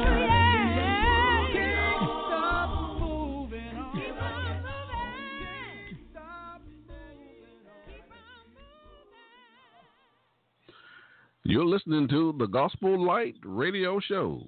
Now my co-host, Tim Bench, and his subject, Ananias and Sapphira. Good evening. As Stevie mentioned, my name is Tim Bench, and I'm calling in tonight from Abilene, Texas. We want to welcome all of our listeners across the globe. We are certainly thankful for each and every one of those who choose to participate and listen in on our show wherever you may be located. We're thankful for each and every one of you. If you have your Bibles handy this evening, we're going to be reading briefly from Acts chapter 5, verses 1 through 11. And for those of you who may not have access to a Bible tonight, we're going to read these verses together. Acts chapter 5, verses 1 through 11. But a certain man named Ananias with Sapphira, his wife, sold a possession and kept back part of the price, his wife also being privy to it, and brought a certain part and laid it at the apostles' feet. But Peter said, Ananias, why hath Satan filled thine heart to lie to the Holy Ghost and to keep back part of the price of the land? Whiles it remained, was it not thine own? And after it was sold, was it not in thine own power? Why hast thou conceived this thing in thine heart? Thou hast not lied unto men, but unto God. And Ananias, hearing these words, fell down and gave up the ghost. And great fear came on all them that heard these things.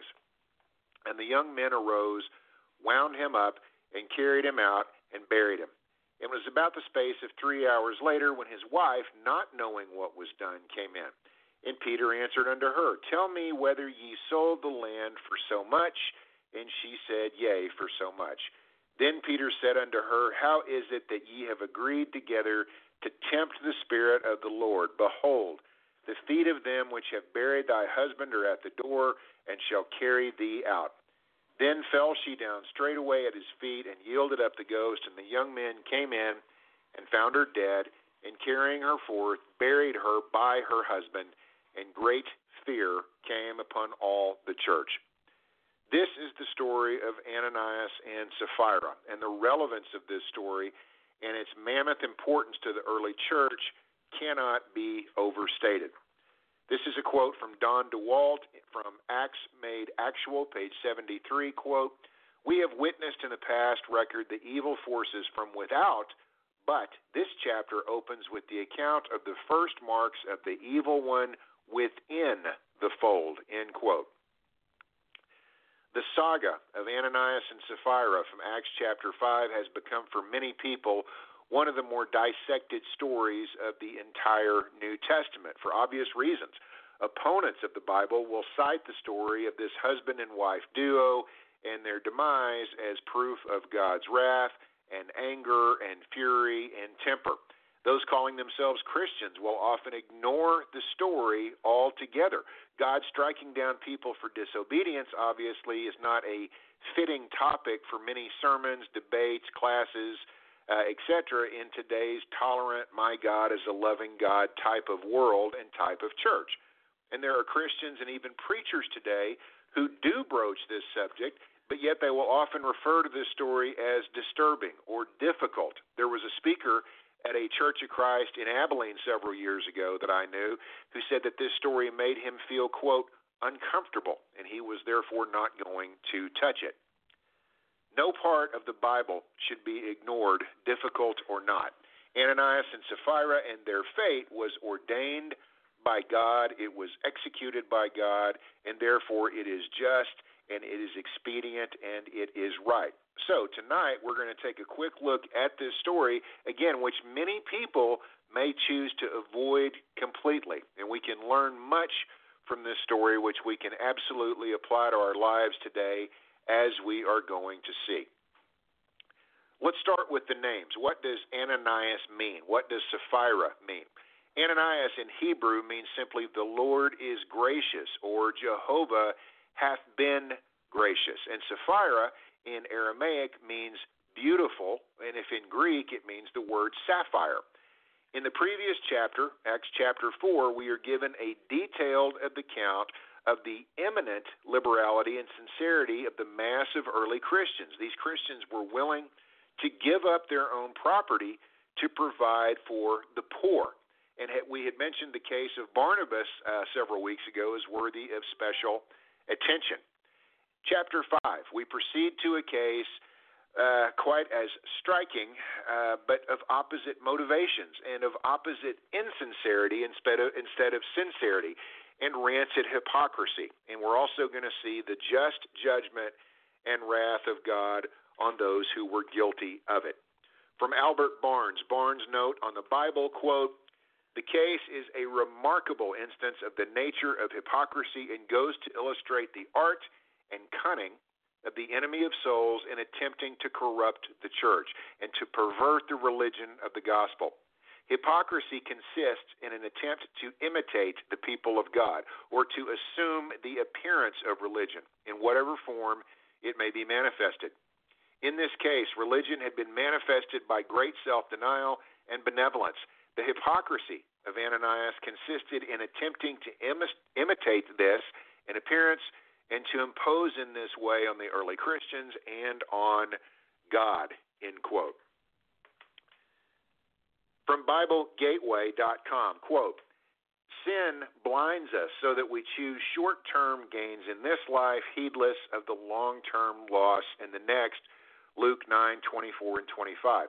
For Ananias, it was the possibility of being praised for his generosity while keeping a secure nest egg for his wife, end quote.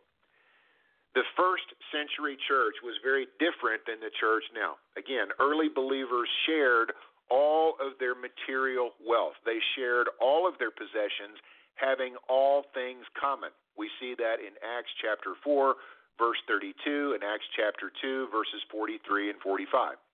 This was done to ensure the very survival of this fledgling faith. Again, Christianity was brand new, and it was struggling, and it was under threat from multiple sides and multiple enemies, and there was no certainty at that point that Christianity would survive. Therefore, both the wealthy and the poor gave of their means, and as a result, no one in the community lacked anything. Acts chapter 4, verse 24. Everything was shared. Nothing was considered the property of a specific individual, and whatever need might arise could be effectively dealt with, and common human failings such as envy, strife, jealousy, all these things, greed that we've all seen before, could ideally be alleviated. So let's go to Acts chapter 5. Ananias and Sapphira sold a possession according to verse 1. Ananias brings the proceeds from this sale, most likely land that the couple had owned, and he lays it at the feet of Peter with the obvious insinuation that this money was all that he had received for his sale, and therefore he was giving the money in its entirety for dispersion amongst the faithful. Peter's response here is scathing in verses 3 and 4. Ananias had lied to the Holy Ghost, his heart filled with malice and greed by Satan. And note here that Peter very clearly contrasted Ananias' deeds with the deeds of all the other believers, none of whom would dare make the claim that their possessions were their own. All of them, all of the others would and did go sell goods, and they laid the proceeds at the apostles' feet. But verse 4 is especially notable. It was not a sin for the pair to keep back part of the proceeds. Peter states here very clearly that while their property, they could certainly give whatever portion they might deem appropriate. They could give 100%, they could give 75%, 50%, whatever they saw fit. But the bottom line is, this pair, this husband and wife, had the gall and the unmitigated nerve and the audacity to actually attempt to lie to Peter and to lie to the other early Christians, and most stunning of all, to lie to God himself. This is from Robert Parrish in the Gospel Guardian from the Sin of Lying back in 1960. Quote, "The first sin recorded against a member of the Church of our Lord was the sin of lying. Ananias and Sapphira lied of all things about their contribution. How many church members now living would be living if God killed with the same dispatch those who lie about their giving today? Lying about our giving is not lying to man, but to God. Did any claim income tax deduction for giving which you did not give? Have you left the impression with your brethren that you were giving more than you actually gave?" That is what Ananias and Sapphira did. The account of their sin can be studied with profit, end quote. As we know from our reading in verse 5, Ananias falls and he dies on the spot. Later, Sapphira, the wife, apparently unaware of the fate of her husband, but she was fully complicit and aware of his nefarious plot, approaches Peter. And Peter, interestingly, in verse 8, asks the woman, he said, ask her whether you sold the land for so much, or in modern terms, is this the full amount that you received for your sale?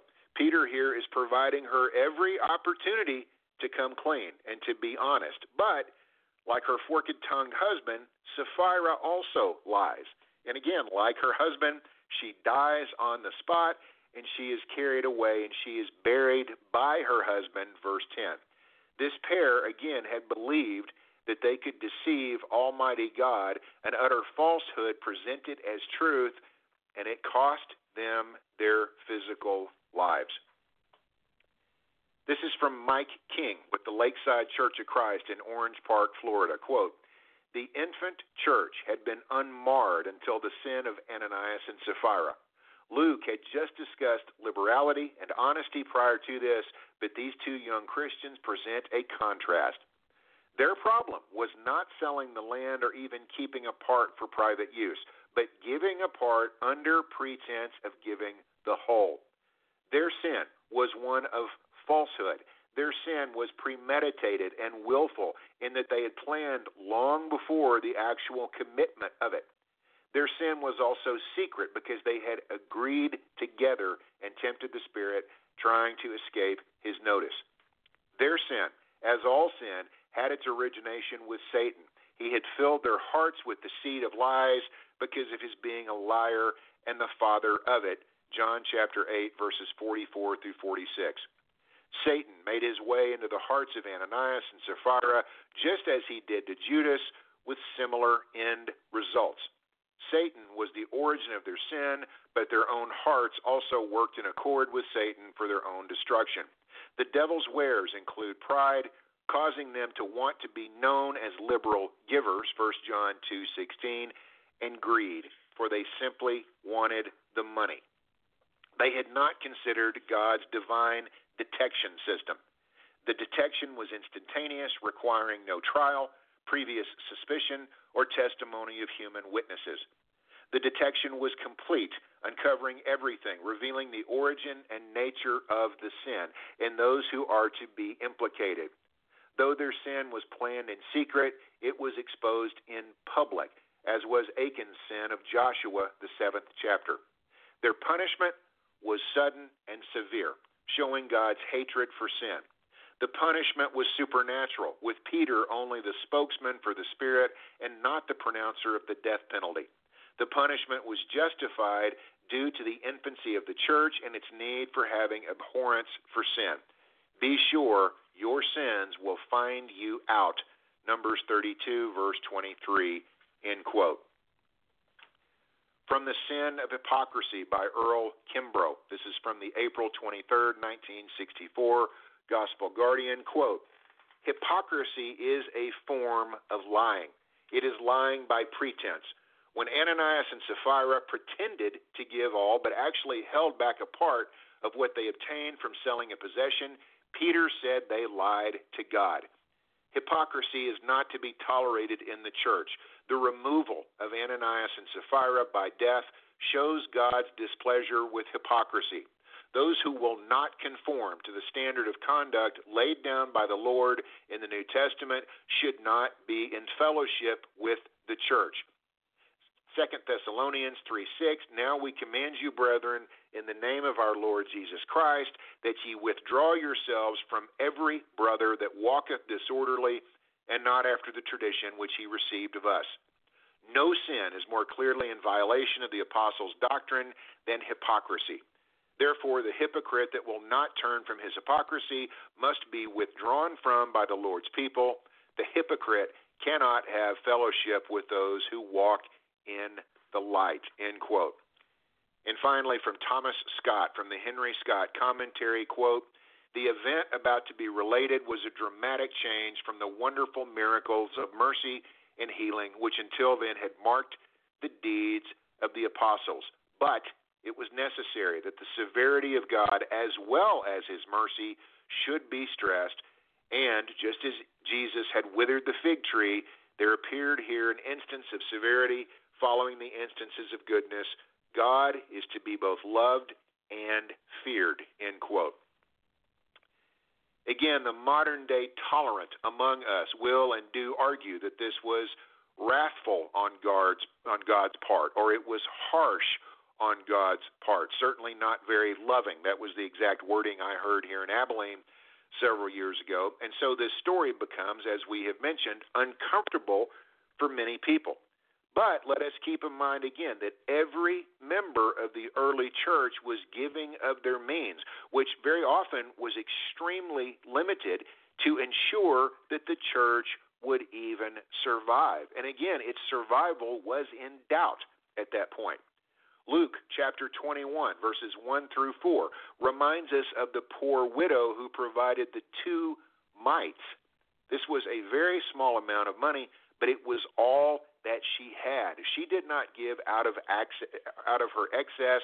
She didn't just give a few dollars. She literally gave everything that she had out of duty and sheer faith in Jesus Christ, and again, not from abundance. So when we look at the example of the 2 mites, how dare this husband and wife scheme together to sell a belonging and then to turn around and lie about it in order to make themselves appear more diligent or more dedicated, when in reality their hearts were filled with nothing but greed and hypocrisy. And there's no other term but hypocrite for a person who wants himself or herself portrayed to the world as concerned about supporting the winning of souls for Christ, when in reality their only concern is actually fulfillment of their own desires and wants. It's stunning that a person would knowingly and willingly lie to God when it was God in the first place who provided that person with every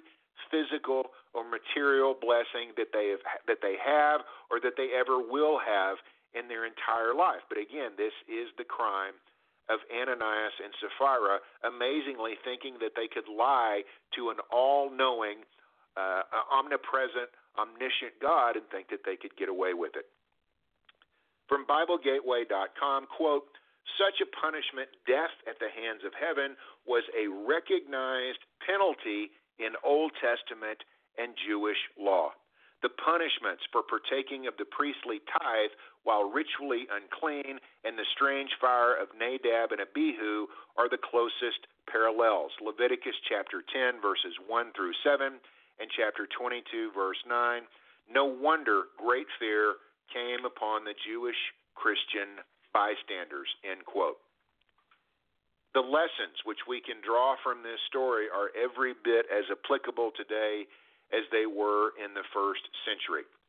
Most all of us, if not all of us, have seen the poorest in monetary terms among us at church or that we work with or that we know.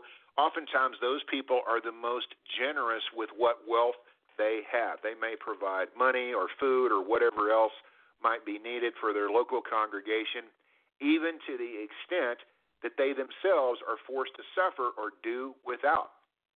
We all know of people on a fixed income or even no income who delved into their limited bank accounts to help fund missionary or evangelical efforts in which the church is involved with no fanfare and with no applause. Again, those with the very least are often the most generous and often the most humble.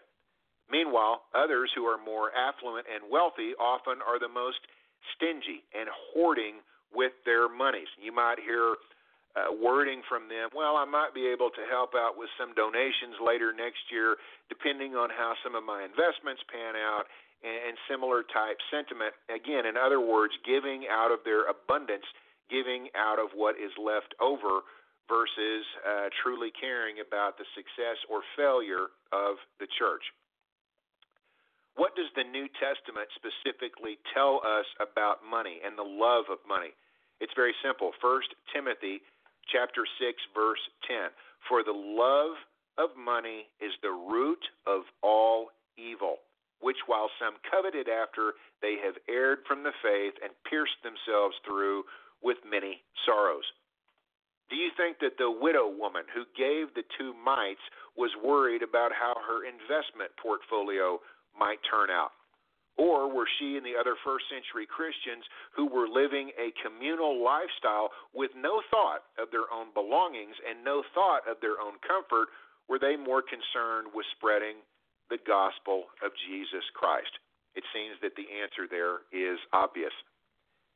Is this modern narcissistic, self-centered flash-over substance obsession with portraying self as positively as possible applicable to our churches today and not just to individuals?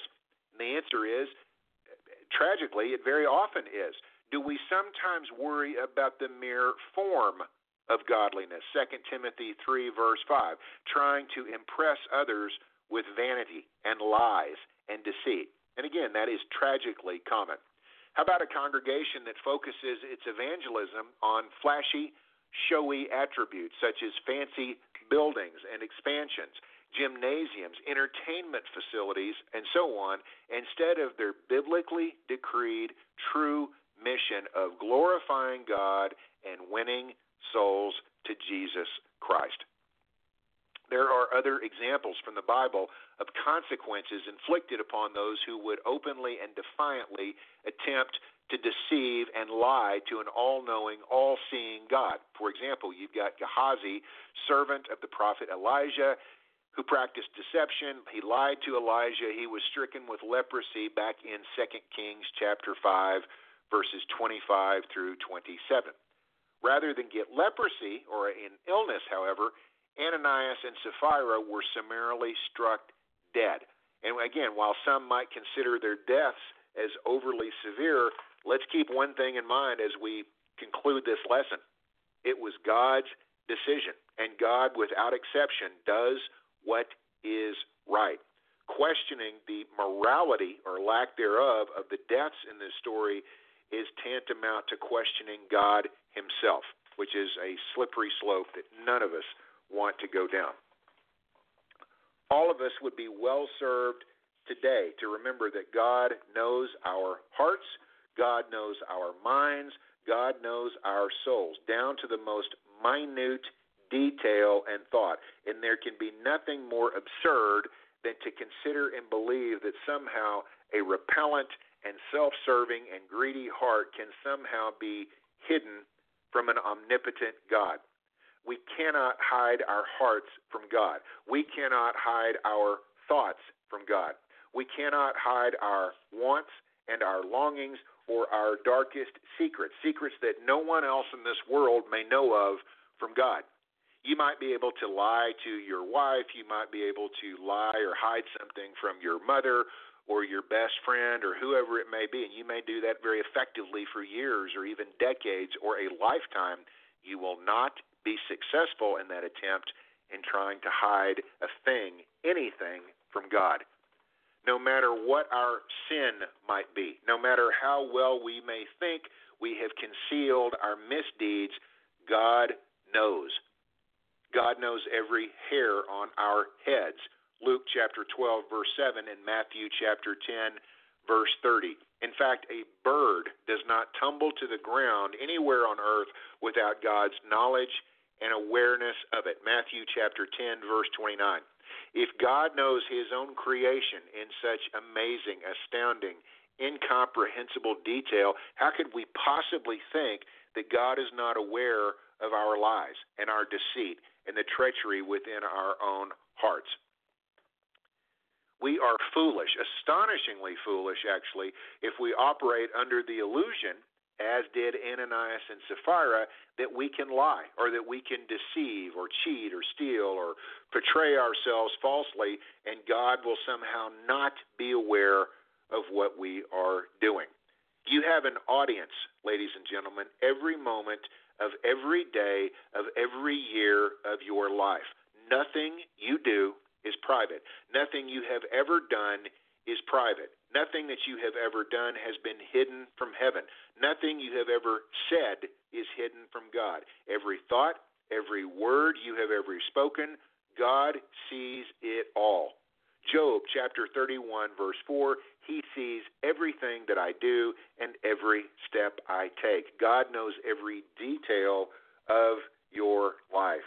He watches every breath you take, and there are no secrets in your life. So again, attempting to lie to God is not only nonsensical, but it imperils your very soul. Our lies, if not repented of, will cost us far more than our physical bodies. Revelation chapter 21, verse 8. And again, this should be what the story of Ananias and Sapphira serves to remind us of constantly. From Matthew Henry in his concise commentary, quote, "If we think to put a cheat upon God, we shall put a fatal cheat upon our own souls," end quote. We cannot serve both God and mammon, Matthew chapter 6, verses 24 and 25, mammon being money. The heart of this husband and wife duo learned this lesson too late. Again, let this not be the case for us, and let each of us have an appropriate appreciation and value for our possessions, the proper sense of priorities, specifically in supporting church efforts. And most of all, let us each never be foolish enough to think that for a moment our lies or our deceit or our trickery will go unseen by an almighty God. Again, from Matthew Henry, quote, "The sin of Ananias and Sapphira was that they were ambitious of being thought eminent disciples when they were not true disciples. Hypocrites may deny themselves, may forego their worldly advantage in one instance with the prospect of finding their account in something else. They were covetous of the wealth of the world and distrustful of God and his providence. They thought they might serve both God and mammon. They thought to deceive the apostles. The crime of Ananias was not his retaining part of the price of the land. He might have kept it all had he pleased, but his endeavoring to oppose upon the apostles with an awful lie from a desire to make a vain show, joined with covetousness, and this punishment was in reality mercy to vast numbers. It would cause strict self-examination, prayer, and dread of hypocrisy, covetousness, and vainglory, and it should still do so," end quote. Tonight, do the sins of Ananias and Sapphira seem monumental in your mind? This couple was certainly not heathens or unbelievers. Again, we know that they were active participants in the early church. Ananias and Sapphira were, in fact, baptized Christians. And yet for some, what some people would deem a small sin, meaning wanting unwarranted recognition from others or greed or lying, there is no small sin. God, in his wrath, struck them down on the spot dead. We don't know their eternal destinations. We don't know if they're in heaven or in hell, but their earthly fate certainly seems to clearly indicate, at the very least, God's displeasure over their hypocrisy and their tainted hearts. Again, in conclusion tonight, there is no violation of God's demands and no departure from the Word of God and no sin that we can refer to as trivial in the eyes of God. Mankind, unlike God, views sin as level. Some are only sort of bad. Well, I only told a little white lie. It wasn't that bad. Some are not really bad at all. That is not found in the Word of God. That is not found in the Bible. There is no command that we can come across in the Scriptures and suggest that sin is not a big deal to God, or it's optional, or it's up to us to decide if and how we choose to follow it or repent of it. if instantaneous death was to befall this couple for their minor sins, as some have described them, again, we would be foolish to trivialize any of God's words or any of God's demands or any of God's expectations. When God says something, he means it, period. We do not have the right to second guess how important it is to God. And each and every one of us, this is the closing point, do not imperil your soul and your eternity by thinking otherwise. Some questions that each and every one of us might want to think about as we close tonight. And these are questions that you and only you can answer, and you and only you can know. Are you in actuality a hypocrite? What is there that lurks which you attempt to hide from other people and that you attempt to hide from God? What hidden thoughts and hidden sins do you keep only to yourself? You may be certain that no one else knows, and that may be true, but God knows. What selfish desires remain locked up inside you? What sins remain in the shadows of your own soul? And again, do not operate under the illusion that you can hide anything from your Creator, as did Ananias and Sapphira. Nothing can be hidden from God. That concludes our lesson for tonight, and as always, we want to extend the invitation to any of our listeners, wherever you may be located. If you ever have any questions or comments, each of us here would be more than happy to try to study with any of our listeners wherever you may be. You can submit any questions or comments you have through email or through Facebook or by contacting Stevie Butler. We stand prepared at all times to try to help in any possible way that we can, even if it's just praying with someone. Whatever we can do to support and to help anyone, we hope to be able to do. Let's end tonight's lesson with a prayer together wherever you may be located. Dear Heavenly Father, we come unto you tonight, Father, to thank you for this opportunity that we have and this technology that we now have, that wherever we may be located across the globe, we can come together this time each week to study from your word, to analyze your word and its application for us today. We're so thankful, Father, for our audience, and we always hope that these presentations are educational and beneficial to each and every one of us, wherever we may be located. We pray, Father, that you will judge us with mercy and with forgiveness and forgive us of our sins that we know that we constantly commit. We often stumble and fall, Father. We ask that you would help us to get up, dust ourselves off, and always be a beacon for you throughout this world. Please be with us the rest of this week. Forgive us of our many sins. It is in Christ's holy name that we pray. Amen. Way to go, way to go. I don't know, I don't know. Way to go, way to go. I don't know, I don't know. I don't know which way to go, way to go. I don't know. I have lost my way. Go, way to go.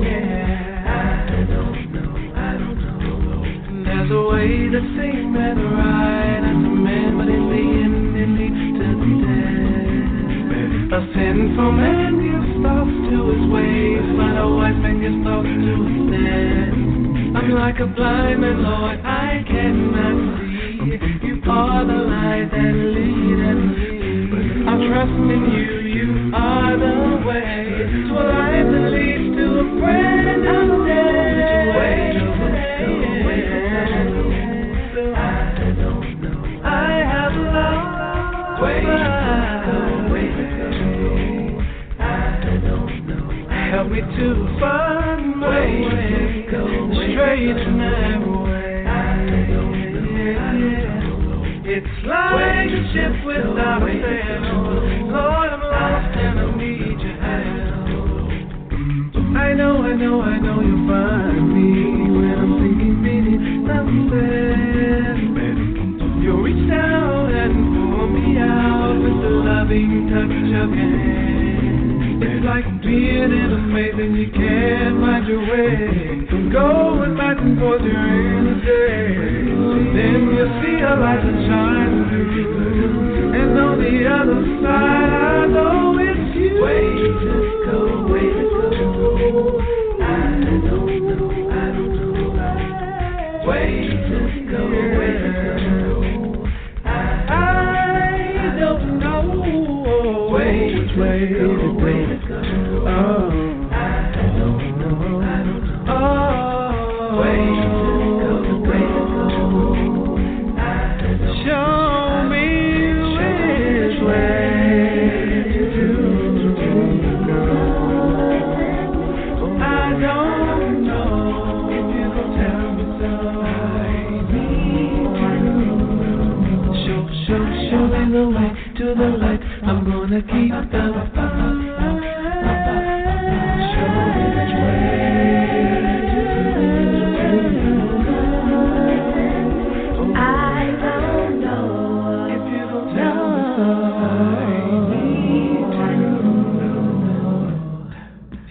way to go.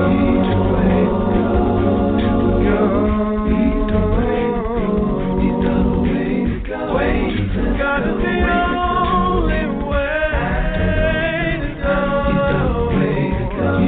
Whether you're lost in sin, God will bring you right back in. You don't have to be pitied on your friend, 'cause God is the way to go.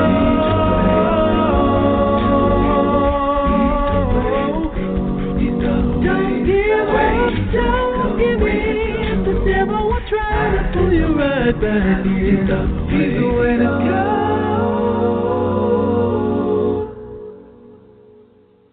You've been listening to the Gospel Light Radio Show, episode 144.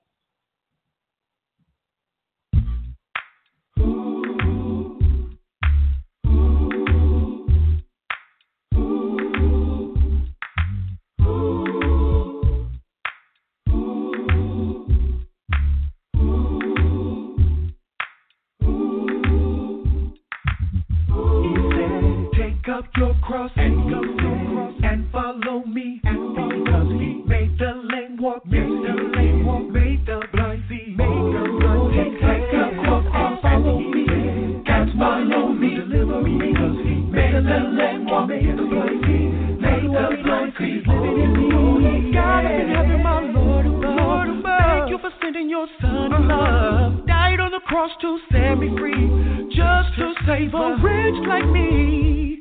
And you made me whole. Lord, I lose my life to win my soul. Yes, the old Lord, and make me new. Lord, I've given my life. Take up your cross and you know he said, follow me. And you know he said, make the lame walk. And you know he did. Oh, you know he said, and you know he said, follow me. And you know he did. And you know he did. Oh, you know he said, follow me and I will make you a man. He said, follow me and straightway drop the nets out their hands. He said, follow me and I will make you fishers of men. He said, follow me and straightway drop the nets out their hands. Lord, you know I'll sacrifice for you, and Lord, you know I'll give my life for you, and everything you want or say, I'll say. All through my praises unto you. Let me exceed in gladness, for your reward is greatness. Merciful Father, oh Lord, open the arms of heaven's door. Take up your cross and follow me.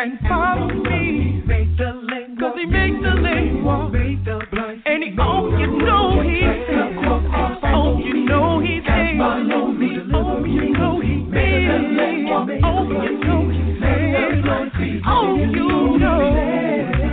All that he can give to you. Just keep your faith in God and he will help you make it through. And in your time of storm, it seems like he's not there for you. Just keep your faith, he'll help you run this way. And you believe in love and all that it can give to you. Just keep your faith in God and he will help you make it through. Oh yeah. And in your time of storm, it seems like he's not there for you. Just keep your faith, keep your faith, he'll help you run this way. Oh yeah. I believe in all that he can give to me. And I testify, 'cause I know that he will set me free. Take up your cross. If I have to leave my mother, and if I have to leave my father, and if I have to leave my sister, and I have to leave my brother, I will follow Jesus, 'cause he supplies all my needs. Oh, you know he said, take up your cross and follow me. Made the lame walk, and he made the blind see. See, I try my next for Jesus, and straightway I will go, because he cleansed my soul.